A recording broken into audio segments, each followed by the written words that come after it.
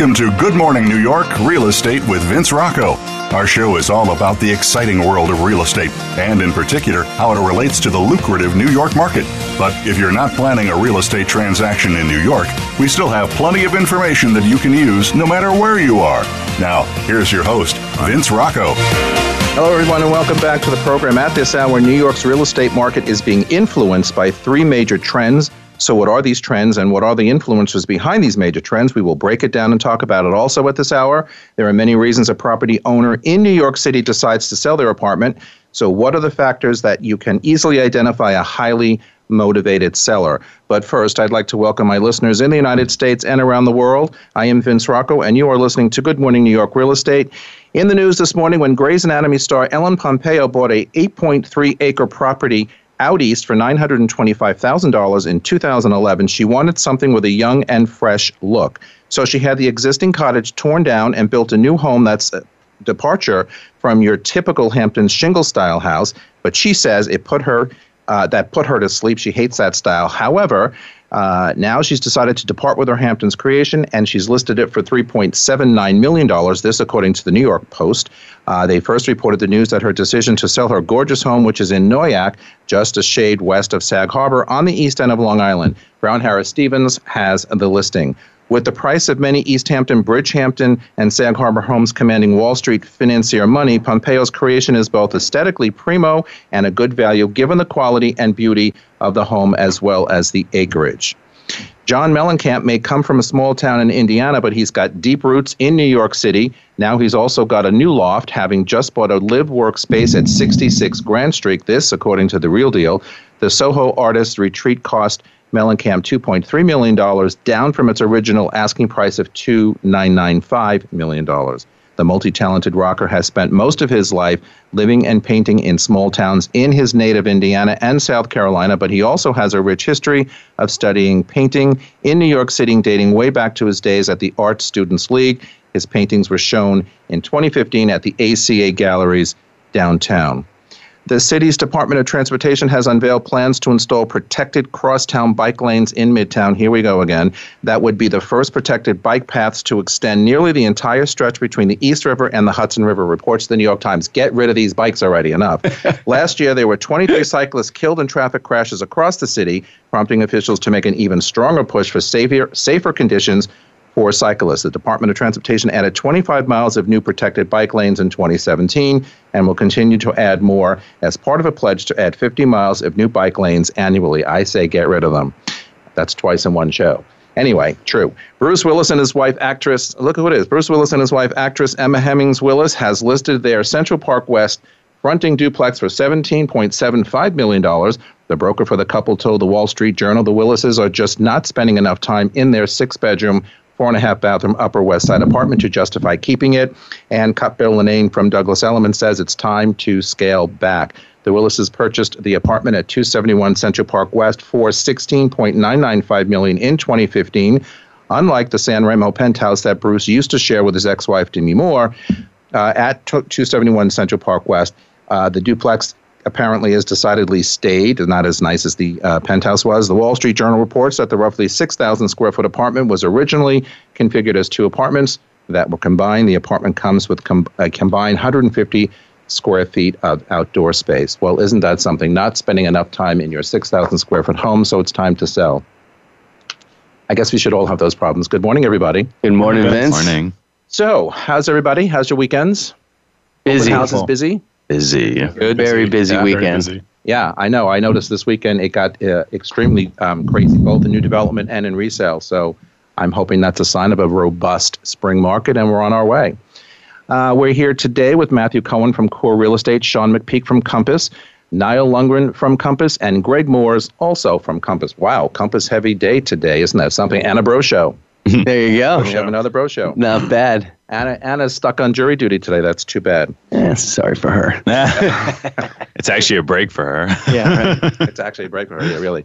Okay, listen, so let's get right to it. It is very easy to crater your credit, falling behind on student loan or credit card repayments, or having a health crisis.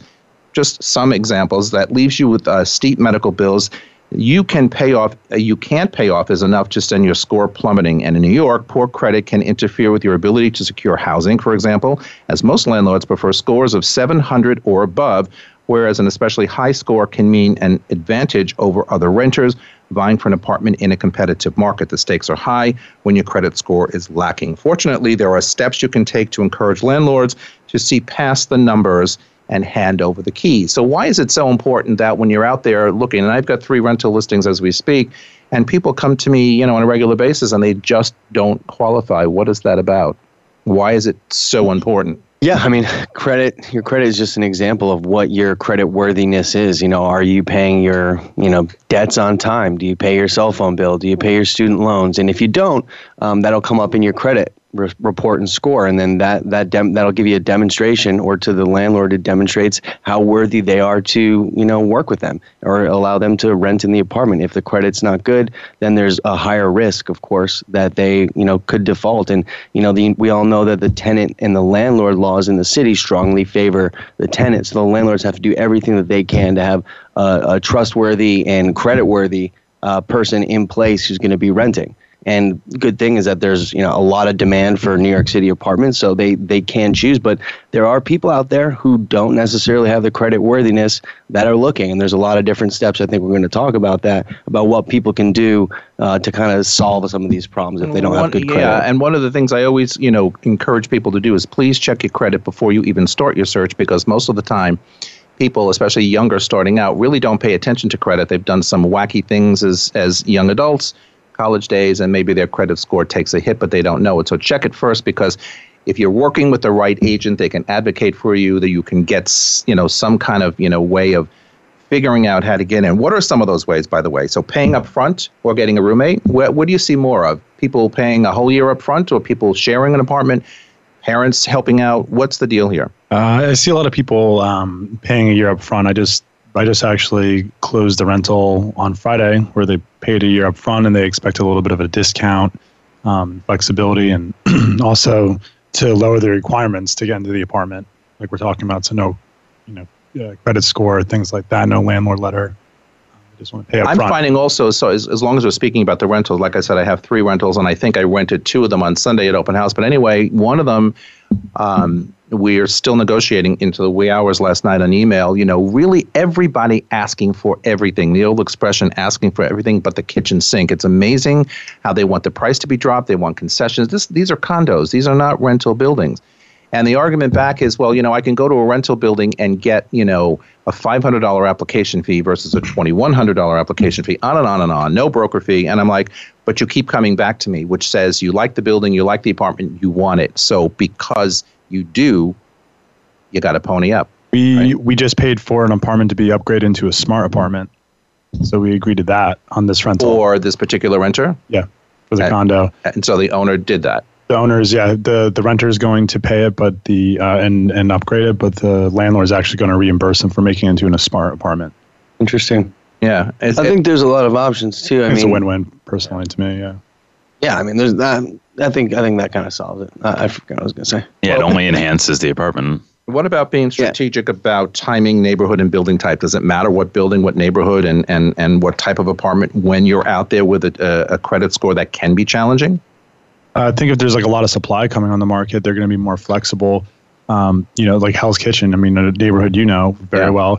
I mean, when it gets flooded with a building like Mercedes House or Via 57, then you have hundreds of units on, and they're going to have to lower their the bar for them to approve a renter. Yeah, so and even 42nd Street, those new towers. Skylit at Sky. Yeah, I mean, it's amazing how many units are in these buildings, and they're much cheaper than condos. So I think.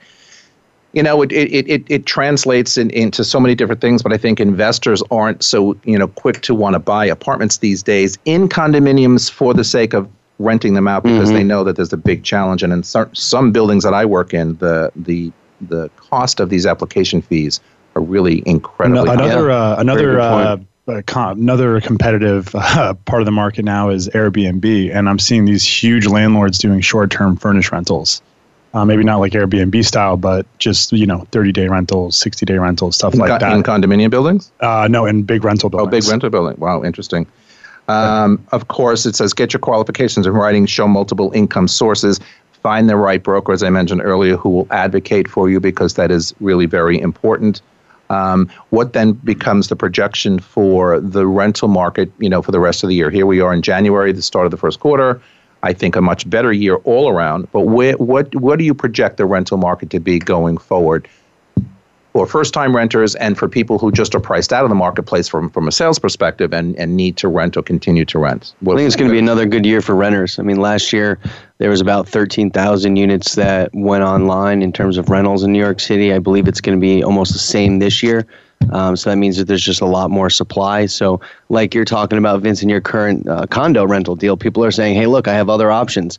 I can go over here and I can pay $1,000 security deposit at this rental building, but that's exactly what I was told last night. Yeah, and that's true. I mean, I had the exact same situation with one of my condos recently too. But, once you demonstrate the value of, look, this is a condo. People live here. It's not a rental building. Right. It's a much different product. Full service, just like some of these rental buildings are, but this particular condo is full service. And by the way, then you get into the discussion about the fees. Okay, if no one wants to pay a broker fee and no one wants to add or a $2,000 application fee to an application fee, that's $2,000. I actually think you're going to see even more supply than that than last year. I think that and I agree with Niall. Like, the tenant's going to have all the power, because at the end of the day, look at all the projects that are coming to the city. There's the TF Cornerstone projects across from Via 57. There's Orion on the east side. There's, down in the Lower East Side, part of... Is Orion open?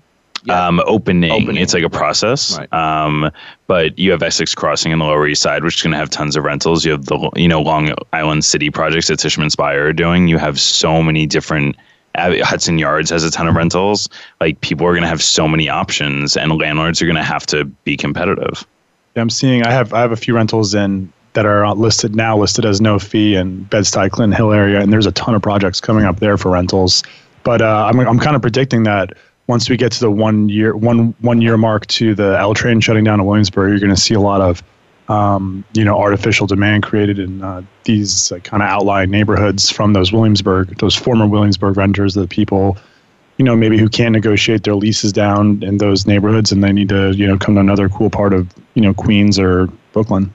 Tell me quickly, before we have to go to break, about the rental potential in those outer areas of Brooklyn, Bed-Stuy, Crown Heights. I mean, we talk a lot about new development condos, taking over the neighborhood, townhouses becoming a fortune. But how's the rental market there?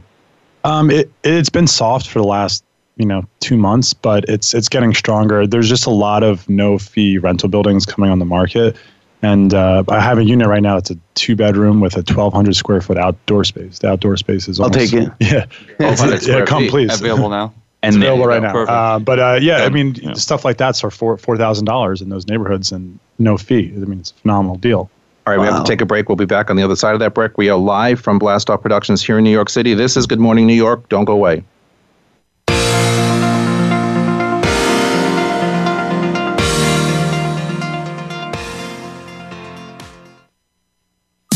Streaming live, the leader in Internet talk radio, VoiceAmerica.com.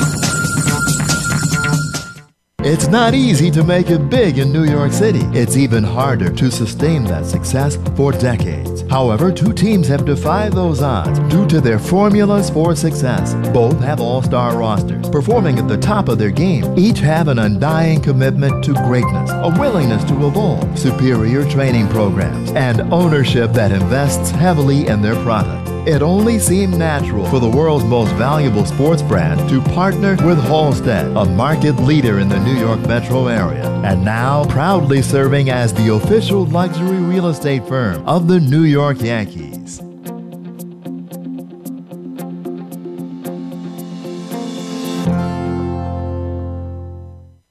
Have you become a member yet? Sign up now to become a member of Voice America. It's always free and easy.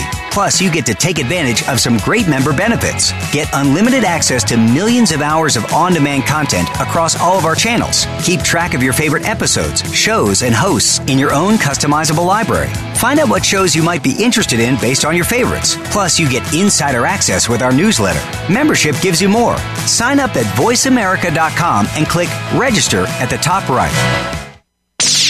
The Internet's #1 talk station. #1 talk station.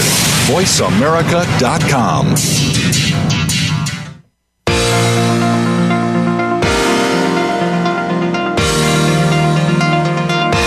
listening to Good Morning New York, Real Estate with Vince Rocco.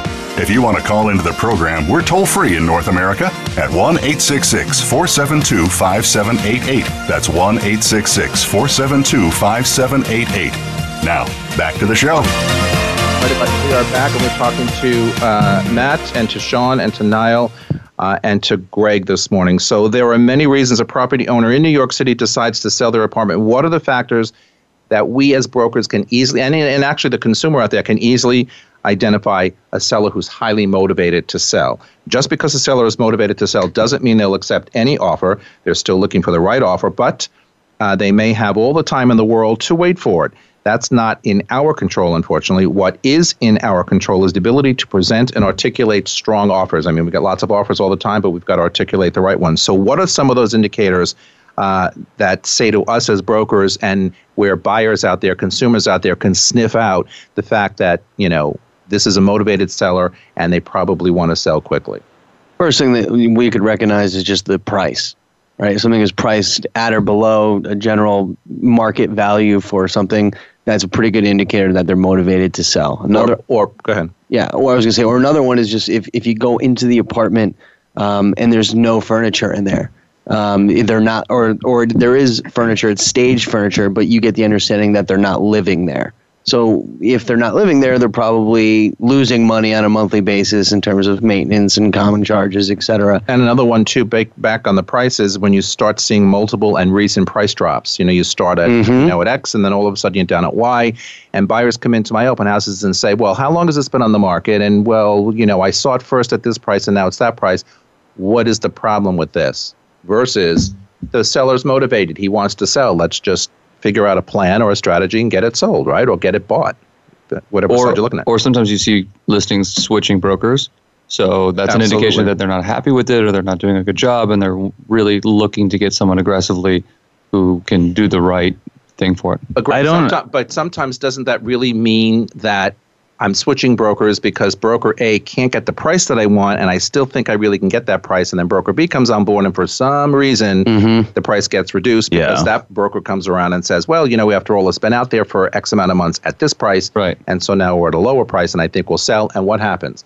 The second broker usually sells the property. Having been the second broker a lot, I actually find that it's not always a bad thing that people are switching brokers. I sometimes think, hey, it didn't sell, the listing expired. People just want new blood instead of, staying with the same broker and going for another 180 days. Like, I've found myself in situations where I take over a listing and the other broker was a good friend of mine. Like, no bad feelings. It happens to all of us. And all the time. Yeah, but I mean, another good indicator, in my opinion, is always just, it's not even the price drop. It's more like, I feel bad sometimes for sellers because sometimes, their broker gives them bad information, and so they start too high. And then because they had to drop either one or two or three times, people then think they're desperate. And I always like, it's interesting situations when that happens and when the buyer kind of gets into it. If that makes sense. It makes a lot of sense, and we see it regularly, especially in markets like this. Another one I wanted to point out was frequent open houses. A lot of sellers expect you to have open house after open house after open house. I always tell my sellers, when I can get away with it, we don't need to have open house every Sunday because that puts you out there looking very desperate to sell. Or something that went into contract and came back on.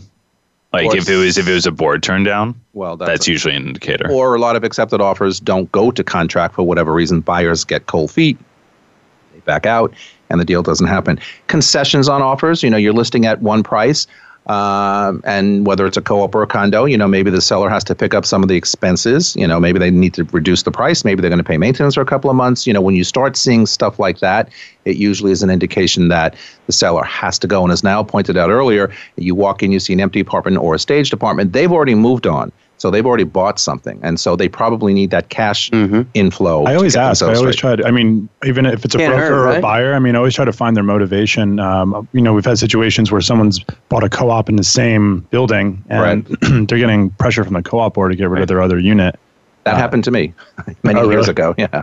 So, when you have a situation like that, and from a negotiation perspective, offering them a way out, a fast, a good buyer, but because it's not always the price, right, Sean? Like when we're negotiating, it's not just like, oh, well, we want it at $500K. There's so many other factors. Timing is everything. Contingency. There's so many different factors, and if you ask those pointed questions and you get the answers, you know how to effectively bridge or negotiate a deal. I was just thinking throughout the years, some of the deals that I've negotiated the most on for buyers were apartments that were coming out of their tax abatements. So I think that's also an indicator, because someone whose taxes are going up and they're right at the end of the abatement, that owner obviously originally bought that apartment because the taxes were low and the monthlies were low. And as they're getting higher, they don't want to sit with it because it's draining their account. Like those taxes will get very high. Well, there's some people that just bought apartments 15, 20 years ago with those tax abatements. Like in 60 Broadway was a good example of this in Brooklyn. And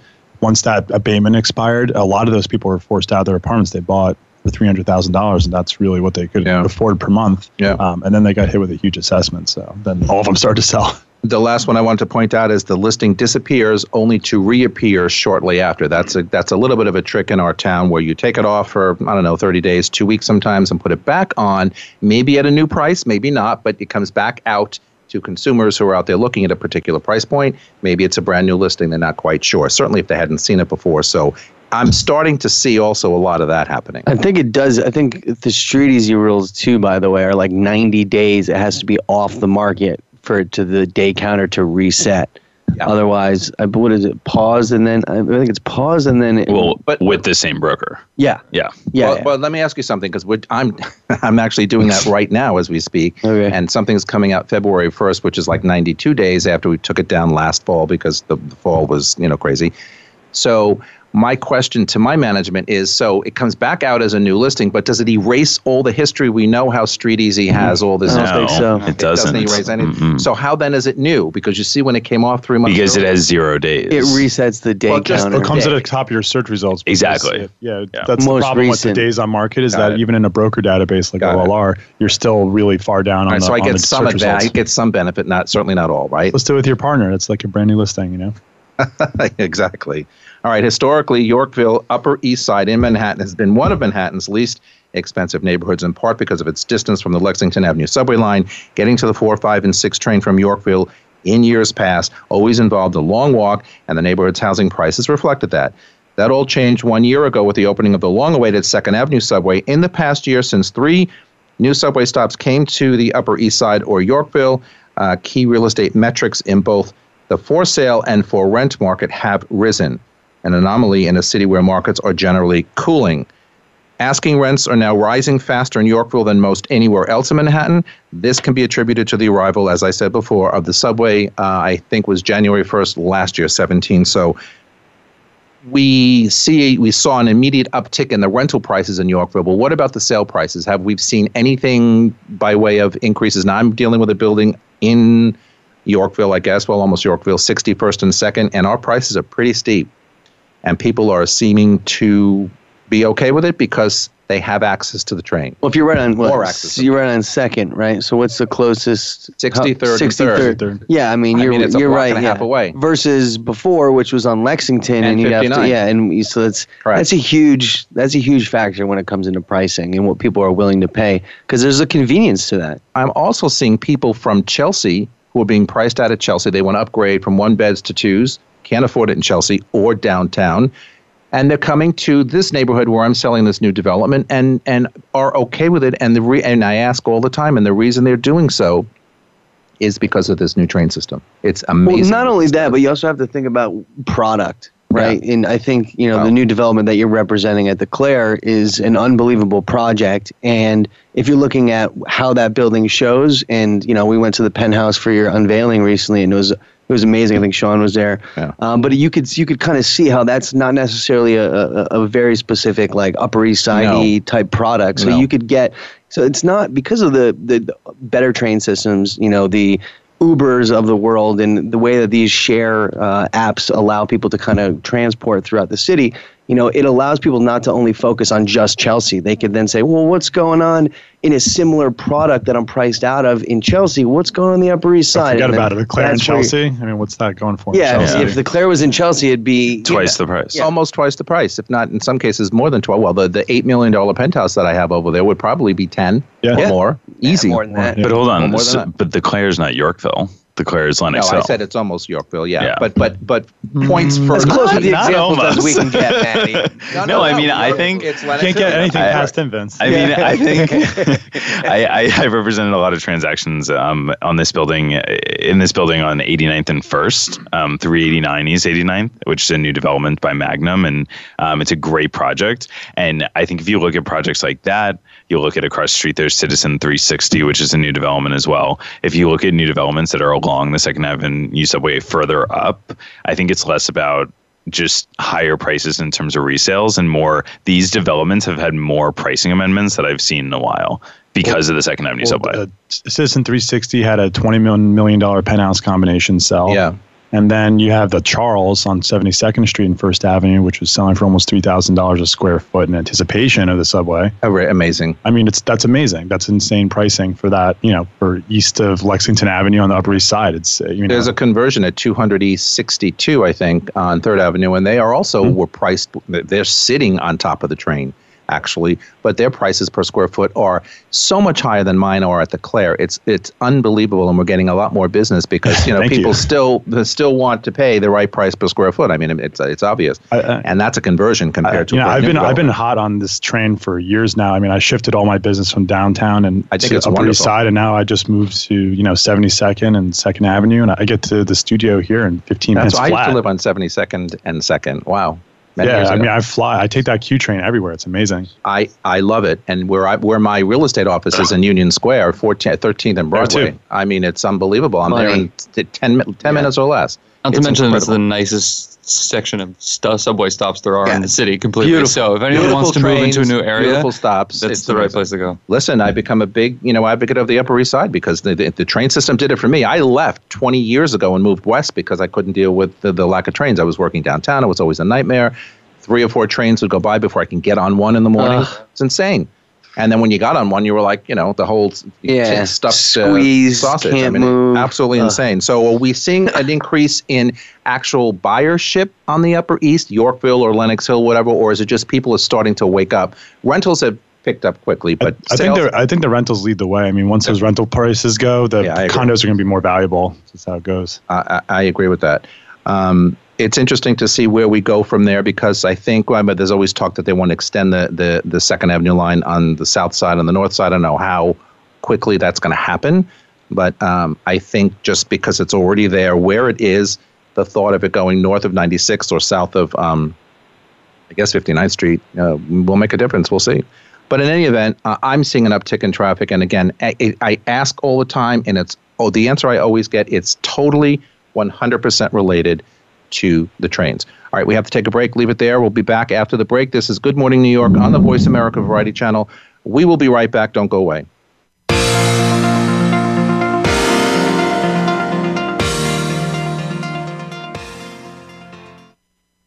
Stimulating talk gets those synapses in the brain firing really fast. All the time. The #1 internet talk station where your opinion counts. VoiceAmerica.com. American Heroes Network is a program for and about our American veteran heroes and their families. Join host Gary Ray as he shows what is being done to help our veterans and showcase the companies and organizations that are helping our veterans and their families rebuild their lives. Listen for American Heroes Network, live and powered by the Voice America Variety Channel, every Tuesday at 11 a.m. Eastern Time, 8 a.m. Pacific Time. Streaming live, the leader in internet talk radio, VoiceAmerica.com.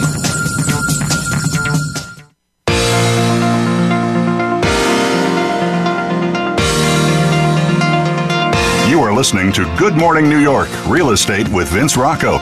If you want to call into the program, we're toll-free in North America at 1-866-472-5788. That's 1-866-472-5788. Now, back to the show. All right, everybody, we are back. And so my question is, so you want to buy an apartment in New York City. So considering the median price of a Manhattan apartment is $980,000 these days, you would have to put down at least 20% or around $200,000 in down payment. Ouch. And when we're talking about first-time buyers, that's a big amount of money. Now, keep in mind that to buy in a co-op, you usually need to have 2 years' worth of monthly payments post-closing as well. Besides, the average New York City co-op actually requires, some of them require 35, 40, or 50% down. So what's a regular New York City buyer to do if they don't have inheritance money, family support, or enough bank account savings through the years to do just that? How do these buyers do it? Save. Keep saving. Make an Etsy account. Liquidate. Liquidate like investments. Liquidate investments. Well, but given the fact that some of them are younger first time, they don't have the investments to liquidate, or they hadn't had time to save all this money. So lower your budget. Lower your budget. Wait, did you say 2 months post-closing? I said some co-ops require at least 2 months post-closing liquidity for monthly, mortgage and maintenance. Some are more. I find most are a year to 2 years. Yeah, 1 or 2. Yeah, 2 years. I think is generally what I see. What did I say? No, I said 2 years. Oh, okay. 2 years worth of monthly payments. But you're confusing a man. I'm sorry. It's early. It's early in the morning. But anyway, some co-ops are 20, some are 25%, some are 35 and 40%, and there are some that are 50, and 1 or 2 or 3 that are left that want all cash and no financing allowed. And we're talking Park Avenue, Madison Avenue, maybe Fifth And we're just playing the co-op side. It happened to me. Banks these days, when someone is younger, when the personal lending is younger, they make them put more down because it's more risky to have a young person. Those millennials were the worst. So they made me put a lot down, a lot more than I was thinking, and so I was out a lot of cash. But let's be real, if they can't sell it for more money. I mean, hey, you always hope so. but no, I mean, if they can't get a gift from someone, then they should definitely. I mean, these days you get loans. You could get a loan, but the problem is every co-op judges a loan in a different way. Let's talk about gift money, because that's a good point. So when you're in a co-op and you're wanting to buy a co-op and your parents want to give you a gift, or somebody wants to give you a gift of X amount of dollars in cash to help you out, whether down payment money or whatever, how complicated does that become? You would think if you're buying a house in the suburbs, somebody gave you $50,000, $100,000, whatever. No one cares, no one knows. But here in New York City, it's pulled apart and ungift wrapped, right? In New York, co-ops all have different policies. Co-purchasing, gifting, subletting, not all of these things are always allowed in every building. And actually, I find that a lot of co-op buildings these days define each policy as case by case because it lowers the risk of a lawsuit. So you really just have to be on top of what the policy is. But if a co-op allows gifting, you just have to make sure that whoever is gifting you the money, say it's $50,000, that it's in your bank account by the time you submit the board package. I wish I got a gift when I bought. That would have been awesome. But I didn't. Unfortunately, I find that a lot of my younger clients who do get gifts wind up paying the person back right after they close. So it's something just to qualify. Don't co-ops a lot of the times ask the gift or the person who's giving the gift to write a letter saying that they're not expecting repayment? Right. I haven't found that actually. So I've done gift deals and I've had that. Oh, really? Yeah. I'm not surprised. That makes sense. All of my gift deals in the past with co-ops have always had to have a letter saying that there's no requirement to pay this back anytime. There could be a side deal between the gifter and the giftee, right? Yeah. But the co-op is going to want to see that it's a true gift. Otherwise, if that person doesn't have enough cash and they got a gift and then they have to immediately pay it back. Well, now you're affecting the debt-to-income ratio and a whole bunch of other things that can be a problem. Really look at and pay attention to. Well, that's, so there's always, that's why I said before, the complication with all of this gifting or borrowing money or whatever can be significant. But, going back to people coming, even to look at some of the studios that we put up in the condo buildings that I sell, $600,000. I think the last one I sold was $689 for a studio. You still have to put up 20% of that. That's a big number. So that's your first purchase. That's your first apartment. My first studio, and I'm going to date myself, I paid $37,000 for. And I paid cash. I'll take two. Yeah. And I paid cash because I wasn't going to finance that, right? I mean, it doesn't make any sense. I mean, so much my car was. Like, I give you lots of credit. Well, now my car is a lot more expensive. There you go. See? But that's how things change. By the time the millennials have the years to work here in the city and still, pay good rents and still have, pay for good living here, they're still trying to save to buy that first apartment. That 20% is a killer or more if it's a co-op. So I wonder, how easy it becomes. Well, that's the other thing. I mean, co-op boards are really touchy about consistency with employment. So, like, if someone who's too young is purchasing, the co-op board might actually judge them if they haven't worked at a certain job for a certain amount of years. Mm-hmm. Like, I've, with co-purchasing or gifting or guarantors, I've found that the board really judges how long and how much the child makes and what the consistency of the salary is. Absolutely, 100%. And sometimes they will turn them down, even though they have parental support, because they feel the child, and we use the word loosely here, doesn't have the wherewithal or the income, to support what they ultimately are looking for in these situations. What do we do as real estate agents when we have variable income? Good question. People? You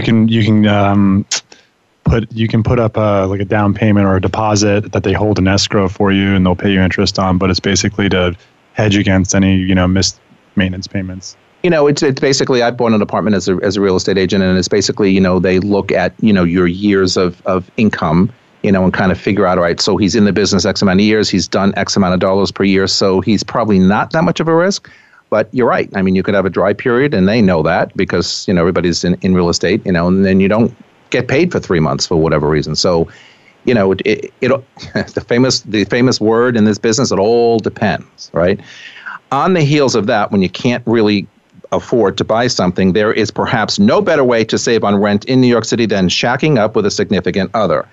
Okay, so, and though there's not a tremendous amount of hard data on how soon after meeting New York couples decide to cohabitate, right? A 2004 academic study found that more than half of the 25 New Yorkers interviewed for this story moved in with their partners within 6 months of starting to date. That's terrible. And of those, most cited convenience and finances as opposed to plans to marry as the reason for the move. In one extreme example, a Brooklyn toy designer is currently trying to kill two birds with one stone and find a roommate, live-in boyfriend via Craigslist so she can have an easier time. Wonder why it hasn't worked out yet. I mean, there's. I think that's a disaster way to happen. Tinder might be a more appropriate way to go about that than Craigslist. Well, I mean, disaster way to happen. Yeah, I think if you're in that position, you look to move in with somebody, not to have the rent on yours. Well, but I think this is I think the point here is that they're trying to find people to move in with, whether they just started dating and they kind of feel comfortable with that person so they can share the rent, or your typical roommate situation, which makes a hell of a lot more sense to me. I'm not an expert in relationships by any stretch of the imagination, but if you're looking to move in with somebody for financial reasons, I mean, I've seen it just go down the toilet. And certainly if you're only dating 6 months or less and you make a decision to cohabitate, that is absolutely a recipe for disaster because it's probably not going to last. You're still getting another person. I mean, but this is also one of the reasons, one of the ways New York is so crazy. Then leave the dating out of it and just find a roommate, right? Sure. I mean, but seriously, this is one of the ways New York is so crazy. You talk about how New York is so different from the rest of our country.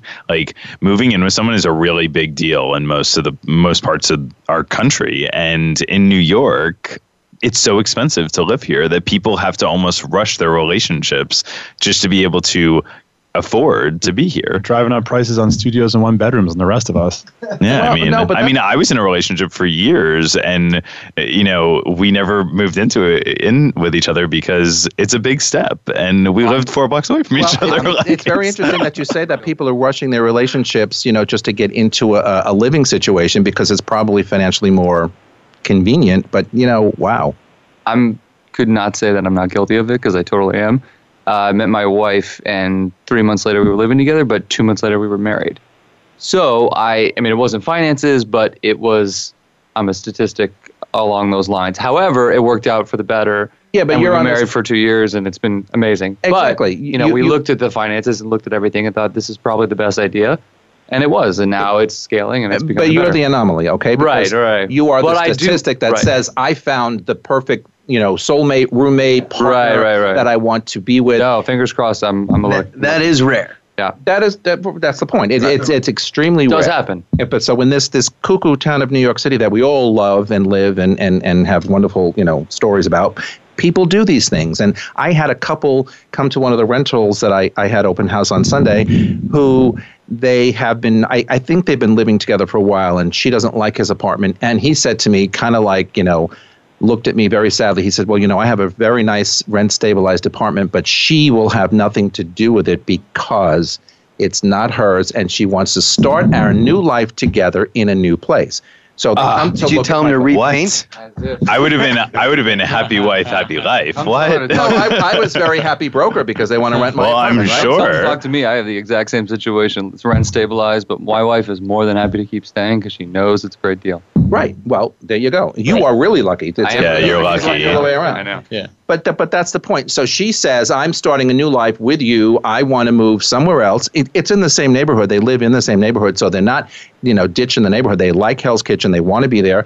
But they just want a new space, a new box of air. And I can only understand it if there was like another significant other in the apartment living there prior to this new person. So yeah, that makes a little bit that's I can understand the fresh start then. Well, I wasn't going to get into that, so maybe there was somebody before you. I don't know. To your term that you like, it all depends in our industry. Like my whole family are New Yorkers. Like we're just so we do everything the New York way. And so my cousin just got engaged, and when her and her fiance started dating like 3 or 4 years ago, very fast did they move in together, and they moved into a studio together. Like a small studio. And I remember saying, I have enough trouble living in a studio alone. I don't know how you do it, the two of you, but they actually said, as New Yorkers, we actually find that this is a good test of our relationship, moving in with each other so soon and sharing the finances. And I was like, it all depends. Like, there you go.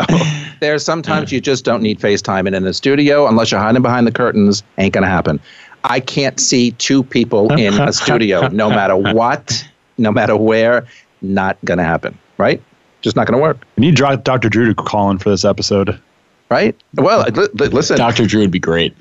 But he's right, though. No, he's right. But I mean, I've seen this in many places. The building I work in all the time in the West Side, we have But imagine how crazy people think we are listening to this in like California or Ohio or something. They're like, "Where's I'm never going there." Well, first of all, anybody really outside of this town doesn't even understand how anybody lives in one room. Well, what is a studio? And for $685,000, one room. Commitment to living in New York is real. It's real. Yes, it's very real. But I am a champion. I'm a champion for my buyers because I am currently renting. I have an amazing rent, but I'm looking forward to making that. I don't want to go to a higher price rental in the next few years because that's just taking money out of my pocket. It takes money. So I am the biggest champion for buyers. I think it's great to be constantly putting money. It's basically an adult piggy bank. Great. All right, we got to leave it there. One more segment to go. We are live from Blast Off Productions here in New York City on a very rainy day. This is Good Morning New York. We will be right back. Don't go away.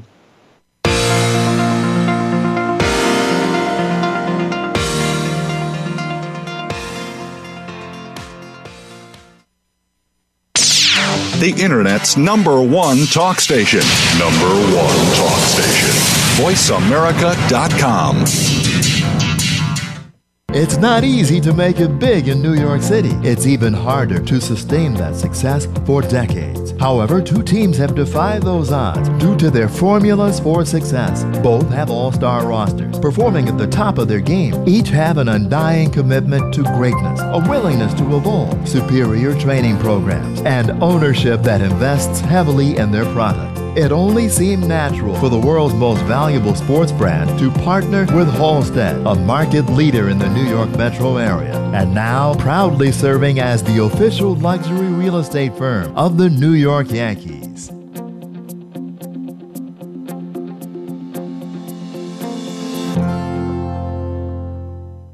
The Voice Voice America Live Events channel is here now to showcase your corporate, individual, or organization's live event. Visit voiceamerica.com/live events to see all of our past live events and find out more. Whether it's a multi-day conference, special speaker, or single-day event, we've got everything to make your event a success. We can do a few hours or a few days. For more information about taking your event to the next level, call Jeff Spinard at 480-294-6417 or email info@voiceamerica.com. Again, that's Jeff Spinard at 480-294-6417 or send us an email to info@voiceamerica.com. Voice America is where you are and where you want to be. Join us around the globe as we broadcast live from some of the most interesting events available. Don't forget to view all our live events, including on-demand access to past events that you may have missed by visiting voiceamerica.com/live events. Stimulating talk Gets those synapses in the brain firing really fast. all the time. The #1 internet talk station where your opinion counts. VoiceAmerica.com.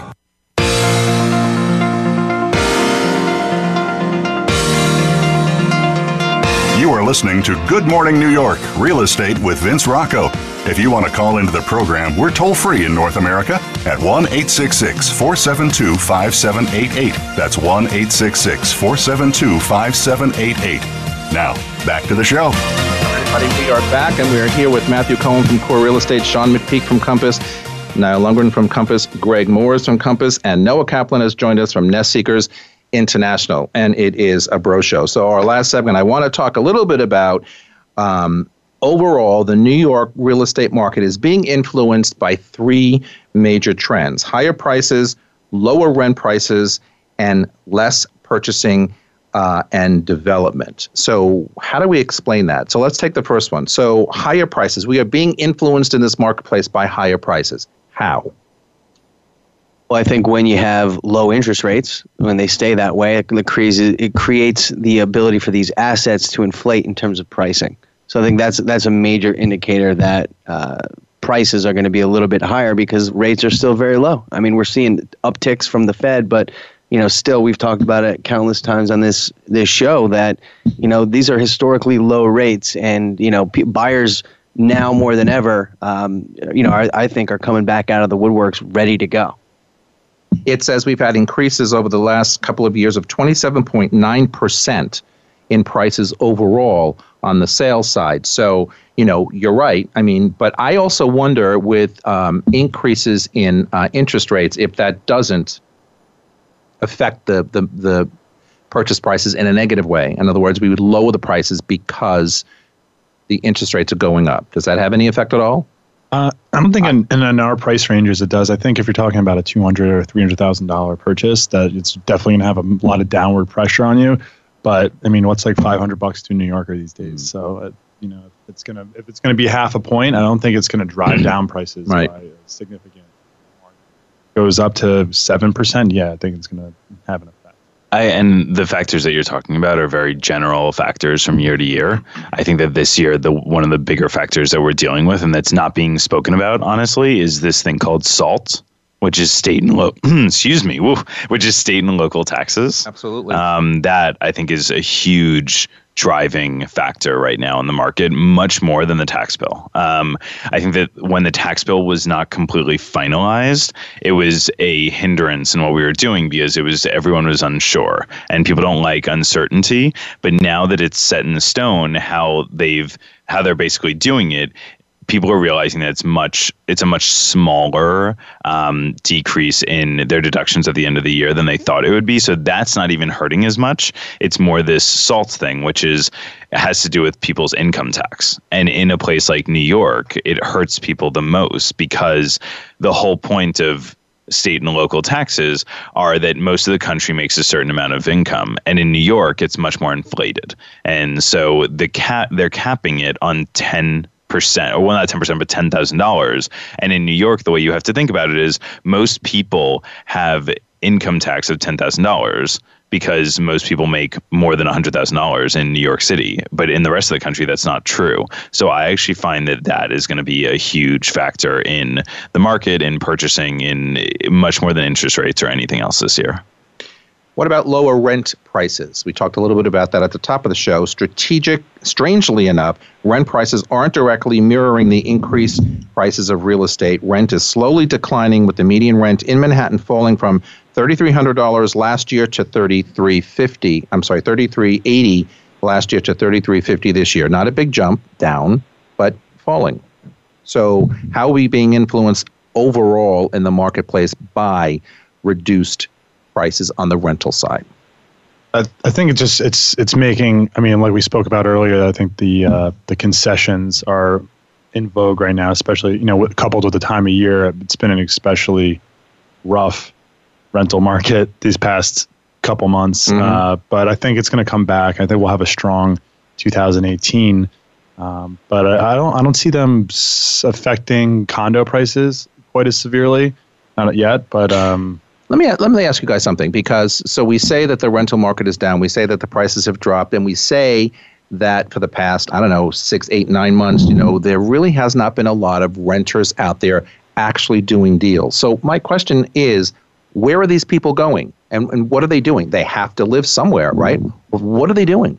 I think there's landlords that are just giving people extensions and giving to stay where they currently are. Yeah, I think that's what's going on. I mean, there's no motivation. My building out in Brooklyn, and I think we have 2 or 3 apartments that are coming up next month, and half of them are asking for 2-3 month extensions. It's something that's more and more common that I'm starting to see personally. I didn't really see that before. Lease was up. So it's thinking power. I mean, people want to sit back and kind of wait or see what's going to happen, and they're thinking about this or thinking about that. Maybe, if the rental market is such, maybe it's the right time for me to jump into the sales market. But again, as we talked about a little earlier, maybe I don't have enough down payment money to do that. I don't have enough resources to go and get a loan from or a gift from. I mean, landlords are seeing the vacancies. The landlords are incentivized to extend them or to negotiate down. I rewrote 2 leases last year at lower rates for two condos, two rentals over $10,000. I'm doing that right now. Yeah. And it's like, what? You're going to have a vacancy for 3 months versus giving this guy $1,000 or $2,000 off a month, which doesn't even count for a full month of rent. Right. All year long, so might as well just give them the concession, make them feel good and stay. They don't have to move. Win-win. Doing a deal like that right now, where landlord is, has a big portfolio but isn't huge, and they are susceptible, and it's in Williamsburg, so he's aware of the inevitable shutdown. So it's going to be a big problem for him in 6 months to a year when people start to get nervous about what's going to happen. So he says, you know what, reduce the rent. Let's keep you in. Let's keep him happy. Just quickly before we leave the rental conversation, what is happening in Williamsburg? Because, that's a hot market. It has been for many years. A lot of millennials, a lot of people just starting out, can't afford Manhattan, went and created this magnificent place called Williamsburg. So where are we with those rents these days? And to complicate matters even more, potentially, the L train shut down soon. What does that do for people who want to still be there? Yeah, the L train shutdown is going to definitely have an impact. I think the people who have made that their home are going to stay. There's definitely a lot of alternative routes to get there. And the city's figuring that out pretty quickly. Increased train service on other train lines. But again, landlords are looking at the potential, move out of a lot of people, and they're getting softer with what they're going to do, and they're extending leases a lot easier than they were before. I know Niall's got a lot of experience at this as well. Yeah, and I think too, normally, when I see a lease renewal in Brooklyn or one of the buildings that I represent, there's a 3%, 4% increase that I'll normally see. In the last, I'd say 6 months on the increases, especially considering the time of year being in, kind of the winter months, there's $25, $20 or zero increase at all, which from my experience, I've been doing this for 10 years on the rental side. I've never really seen that. You don't see 0% increases in New York City.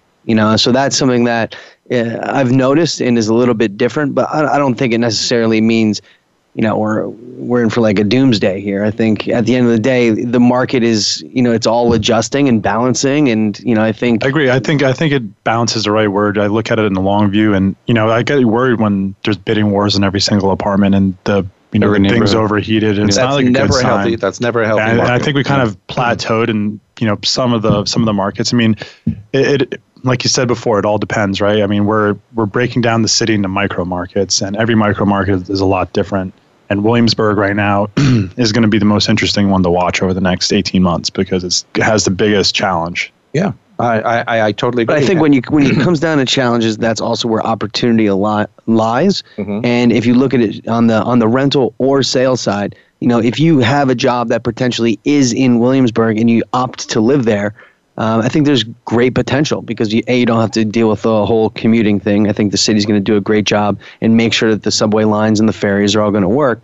But when you have people saying, "Oh my God, it's going to be challenging," that's when you start looking at the sales prices and you start working, 5 different sellers down and seeing, where you can actually get a deal. Because chances are, we talked about reasons or motivations for sellers for moving, is they might want to be selling because they don't want to deal with the L train. So if you can capitalize on that and deal with it for 6 months or whatever, there could be great upside down the line. Or they can't afford to keep their apartments because their renters are leaving, renegotiating their lease. I mean, there's a lot of owners who have roommates who pay their mortgage and their common charges and taxes for them. So what comes next? It's hard to say where the New York market will go from here. It's unlikely that there will be a surge in development, and inventory will likely remain low. Accordingly, it's possible for prices to increase even further. In fact, some experts have an opinion that the housing market in New York City is still undervalued. Still, the imbalance between purchase and renting prices and the stagnation of the market can't last forever. It's likely we'll see a shakeup of the next few years, if not sooner. Unfortunately, we are out of time. That is it for today. Thanks to my guests and my panel as always. Until next time, be kind to one another. For all of us at Voice America all around the world, thanks for joining us, and I will see you next time. Goodbye, everybody.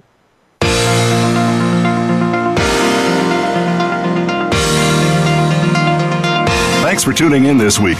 Please join us for another edition of Good Morning New York Real Estate with Vince Rocco next Tuesday at 9 a.m. Eastern Time, 6 a.m. Pacific Time on the Voice America Variety Channel.